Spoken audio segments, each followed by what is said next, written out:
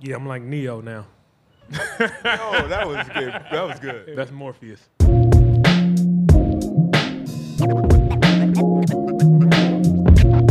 at this play on Giannis.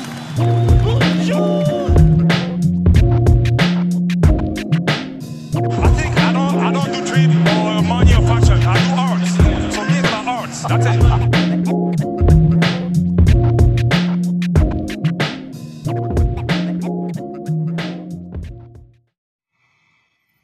Good morning, everyone. Jurassic Views, Ottawa's Raptors podcast. Bryce Diamond post-game against the Denver Nuggets. Well, after a 1-4 road trip, losing 3 in a row to Western Conference teams, Denver and then La La Land twice, the Raptors come back to Toronto. They get 3 days off. And they face one of those teams that they played on the Western trip, the Denver Nuggets. Best in the West, but have been struggling of late. When they lost to the Toronto Raptors, when they beat the Toronto Raptors in that controversial final minute in Mile High, the Denver Nuggets ended up losing 3 in a row after that, including on Sunday to the Brooklyn Nets, which would have been a game that we would have liked the Nets to have lost if we want any mathematical chance to catch them in the 6th spot. But that's besides the point. The Raptors needed a win. Going 1-4 in their last 5 was not the way we wanted things to go. However, the Raptors are 20-13 at home entering this game. They had won, I believe, 5 in a row at home, although it could be 6. I'll have to check that. But we were playing a Denver team who had to be hungry to win, knowing that they'd lost 3 in a row, and just wanting to finish out, certainly mathematically, the chances of Memphis or even Sacramento, I guess, of catching them for first place in the West. This is a team that has played awfully good at home. They've been, 30-7 this season at home. They entered the game against the Raps 16-16. So an okay road record, but when you think about the best teams in the league, they are very strong at playing games on the road. So here we were, Denver, Toronto, 2 teams it feels like have gone in 2 very different directions, but both very much wanting victories. And the Raptors came out not just hot, but the Raptors came out historically good. They dropped 49 points in the first quarter. 49 points in the first quarter. Even the bench had a good start to this game. Denver did score 30, so it's not like they played horrifically on the offensive end, but defensively, Toronto had it going.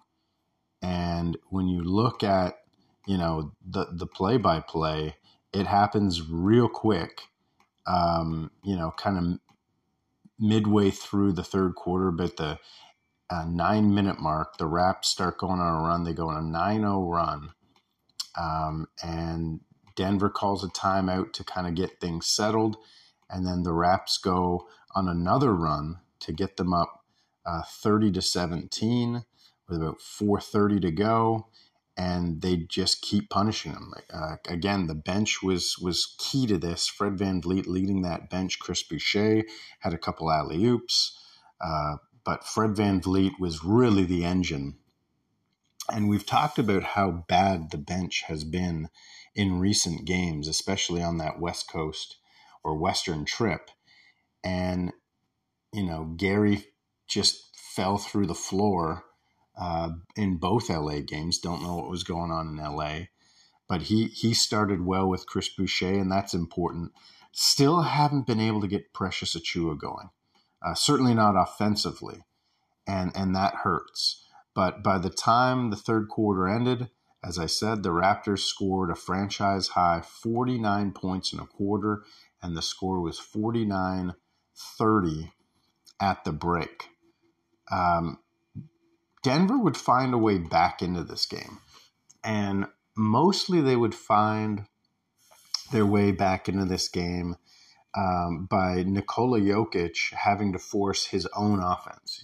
We know how much he likes to move the ball. He likes to set up his teammates. He likes to get his teammates rolling. But with Jamal Murray struggling and early on the bench not being particularly effective in that first quarter, Jokic had to be more aggressive, and they let him do that. He had 7 assists on the game, 8 rebounds. This is from a guy who almost averages a triple-double. Jamal Murray had 9 assists, but he only had 14 points in the game, 5 for 18 on the game. Apparently, he had some nagging stuff. You might see him sit in the next week. He was 1 of 8 from downtown. So this was a grind game for Jamal Murray. Jokic had 28 points and was only a -8, whereas Jamal Murray was a -20. So he really struggled.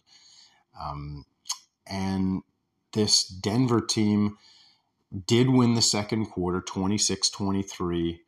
Wasn't pretty.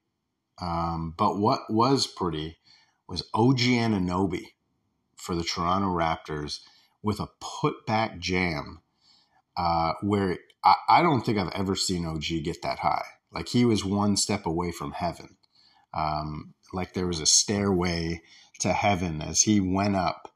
And it seemed like his eyes were above the rim when he first caught the ball. And as he was coming down, threw it home with authority. And Matt Devlin was as surprised as anybody on the broadcast. Incredible putback jam. If you didn't get a chance to see it, check out the highlights and just see OG get one step away from heaven on this putback jam. Incredible from OG Anunoby.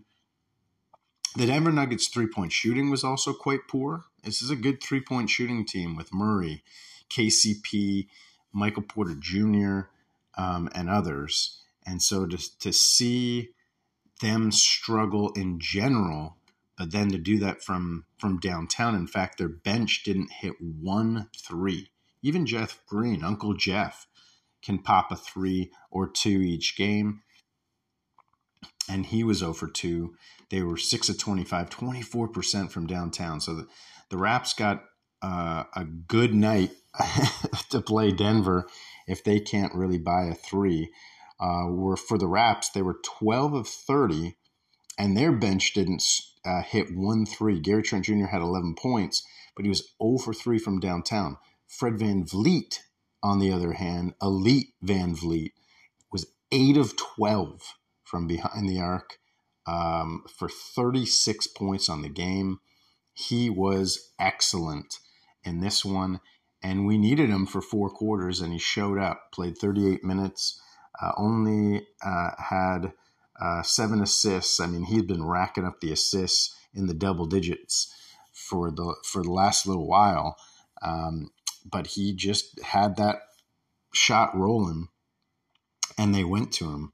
Everyone's actually passing for the Toronto Raptors was very good, and although they only led by 16 at the half, they were moving the ball. Now, a lull happened in this game. A drought happened in this game. Third quarter, Denver gets back into it, as you expect good teams to do, especially good teams that want to win after losing 3 in a row. And they get the Toronto Raptors get up by 24 in the third quarter, 8.5 minutes to go. And over the next 6.5 minutes, Denver gets the lead down to 5. A 26-7 run to make it interesting. Scotty Barnes would have a great finish at the end of the third quarter to make it 98-90, and Denver would get a bucket to, again, keep them within arm's length. And then the fourth quarter wasn't much different from the bench. The bench, after having a great first quarter, really collapsed. And Gary Trent Jr., who was rock solid in that first half, had 9 points off the bench, went cold. Just 2 points off the bench for him. But again, luckily, Fred VanVleet was there to give this team the out that they needed, making the baskets that were critical to securing the W. The Raps did win the fourth, whether it was with defense or with offense. It's tough to say. 27-18. I don't know how. I mean, Denver wasn't shooting the ball well. The Raptors, we know they can turn it up defensively. They certainly got a good quarter, winning by 9 in the fourth. But all the stars had double digits, which is good to see. Even Jakob Poeltl, who had a game-high plus 30, had 12 points, 11 rebounds, and he had 5 assists. Listen to this. Fred VanVleet, 7 assists. Jakob, 5 assists. Scotty, 5. OG, 3. And Pascal Siakam, 4. That's some good stuff when you get that many assists, 19, 22, 26 assists from your starters. Now, the bench had 1 assist. Didn't hit a 3 and had 1 assist. So that kind of indicates to you how bad that second and third quarter was from the bench. And that's just, we've got to see that change. And I don't know how and I don't know when, but we can't have a bench that only gets 23 points. We just can't. We're going to lose too many games. If our bench can score 30, this is kind of the test. If you don't even watch the game and you go to the box score right away, if our bench scores 30, we got a legitimate shot. And Precious Achiuwa last night, 4 points, minus 13 in this game. Didn't hit a bucket, but did have 4 free throws. He's got to find his way. Will Barton, just 1 for 3, 0 for 1 from downtown. He hasn't been particularly good. I mean, it's interesting that we didn't sign Jeff Doughton as a full-on Raptor. We had him as a two-way because he's been playing so good defensively for us, and Will Barton hasn't given us much more offensively, and he certainly can't guard, really quick guards off the bench like Jeff Doughton can. So it's kind of a head scratcher here. Koloko came up last night. We didn't play him more than a minute, which was garbage time minutes. Again, we talked about Chris Boucher. He had a good start, but really had nothing going in the second half. And that is a real difficult thing to get our heads around here. In that Denver game, in Denver, the bench played actually a really good game, and they've had a couple solid games, but Precious Achiuwa and Will Barton really haven't got going, and Gary Trent has been all over the place. We need that bench to score 30 a night, in all honesty, and that's so the starters don't have to play, 40, 38, 39 minutes, and that is also so we don't have to have such big games from Fred VanVleet or OG Anunoby, who had 24 points, but he was 10 of 14, 4 of 8 from downtown. Like, talk about major efficiency. In fact, OG Anunoby and Fred VanVleet hit all the threes. Pascal also struggling, 6 of 16 from the field, but he was 0 for 3 from downtown. I mean, we need at least a 3 from Pascal. We need at least a couple dunks from Precious Achiuwa to go along with those free throws. And we need 2 halves from Gary Trent Jr. not just 9 in the first and 2 in the second. We need 9 in both halves. And if Will Barton can give you, a bucket a half, including a 3, these are some of those little indicators, right? Because everyone else, certainly from the starting lineup, they did well. So we'll see. We'll see how this plays out. But there's a few now kind of numerical indications of whether we're going to put ourselves in a good position to win. And last night, we certainly had a great first quarter. But after scoring 49, we never scored 30 and a quarter after that. 49 in the first quarter is great, and you're up 19. Another indicator, if you have a big quarter like that and you don't have another big offensive quarter for the rest of the game, holding the other team in one quarter under 20 points, which we did last night. Denver scored 18 in the fourth. So there's a few of these things that we can look at, and certainly we got a few check boxes last night, but we need more.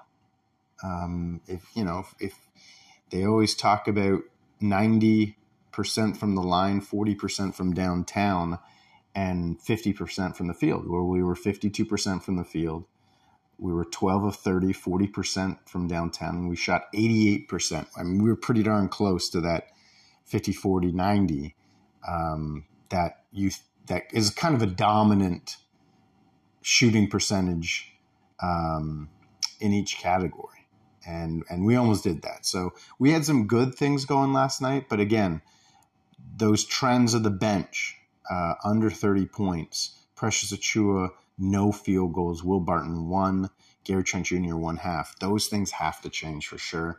Pascal Siakam did talk about his slump specifically from a shooting perspective. When I watched this game and watched the highlights, Pascal, just like he had before the All-Star break, just no juice, no real juice. It looked like his body, specifically his legs, were quite heavy.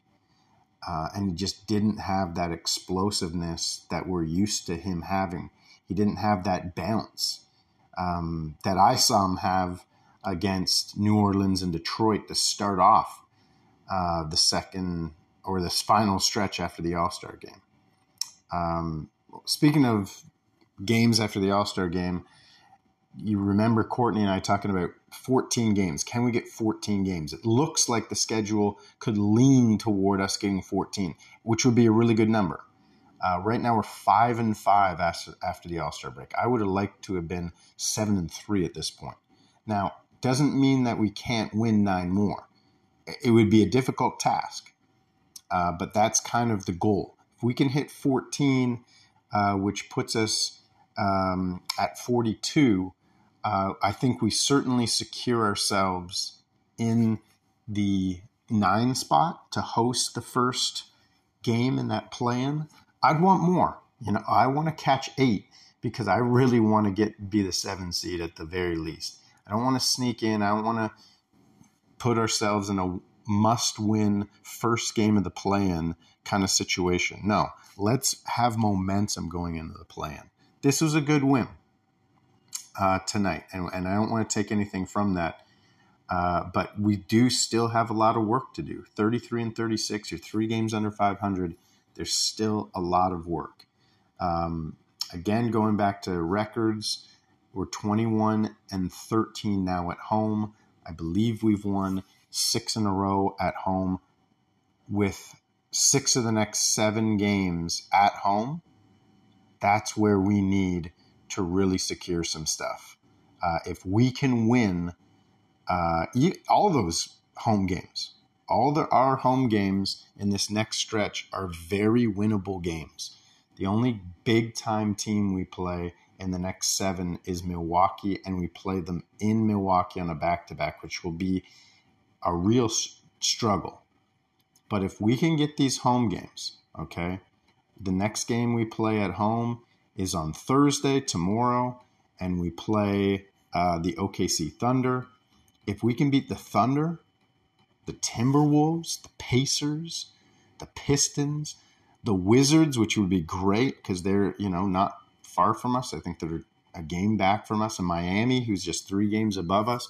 If we can get those last 2 especially, but Oklahoma City, Minnesota, Indiana, Detroit, Washington, Miami, all winnable games. I'm not saying we're going to win, but those are all winnable games. And if we got them all, we put ourselves in a really good position, especially knowing that our second and third game on the road after this homestand is against Charlotte twice.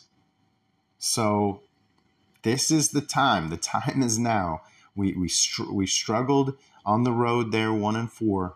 Now we come back home. Let's keep this streak going at home, keep the momentum going, finish this season strong.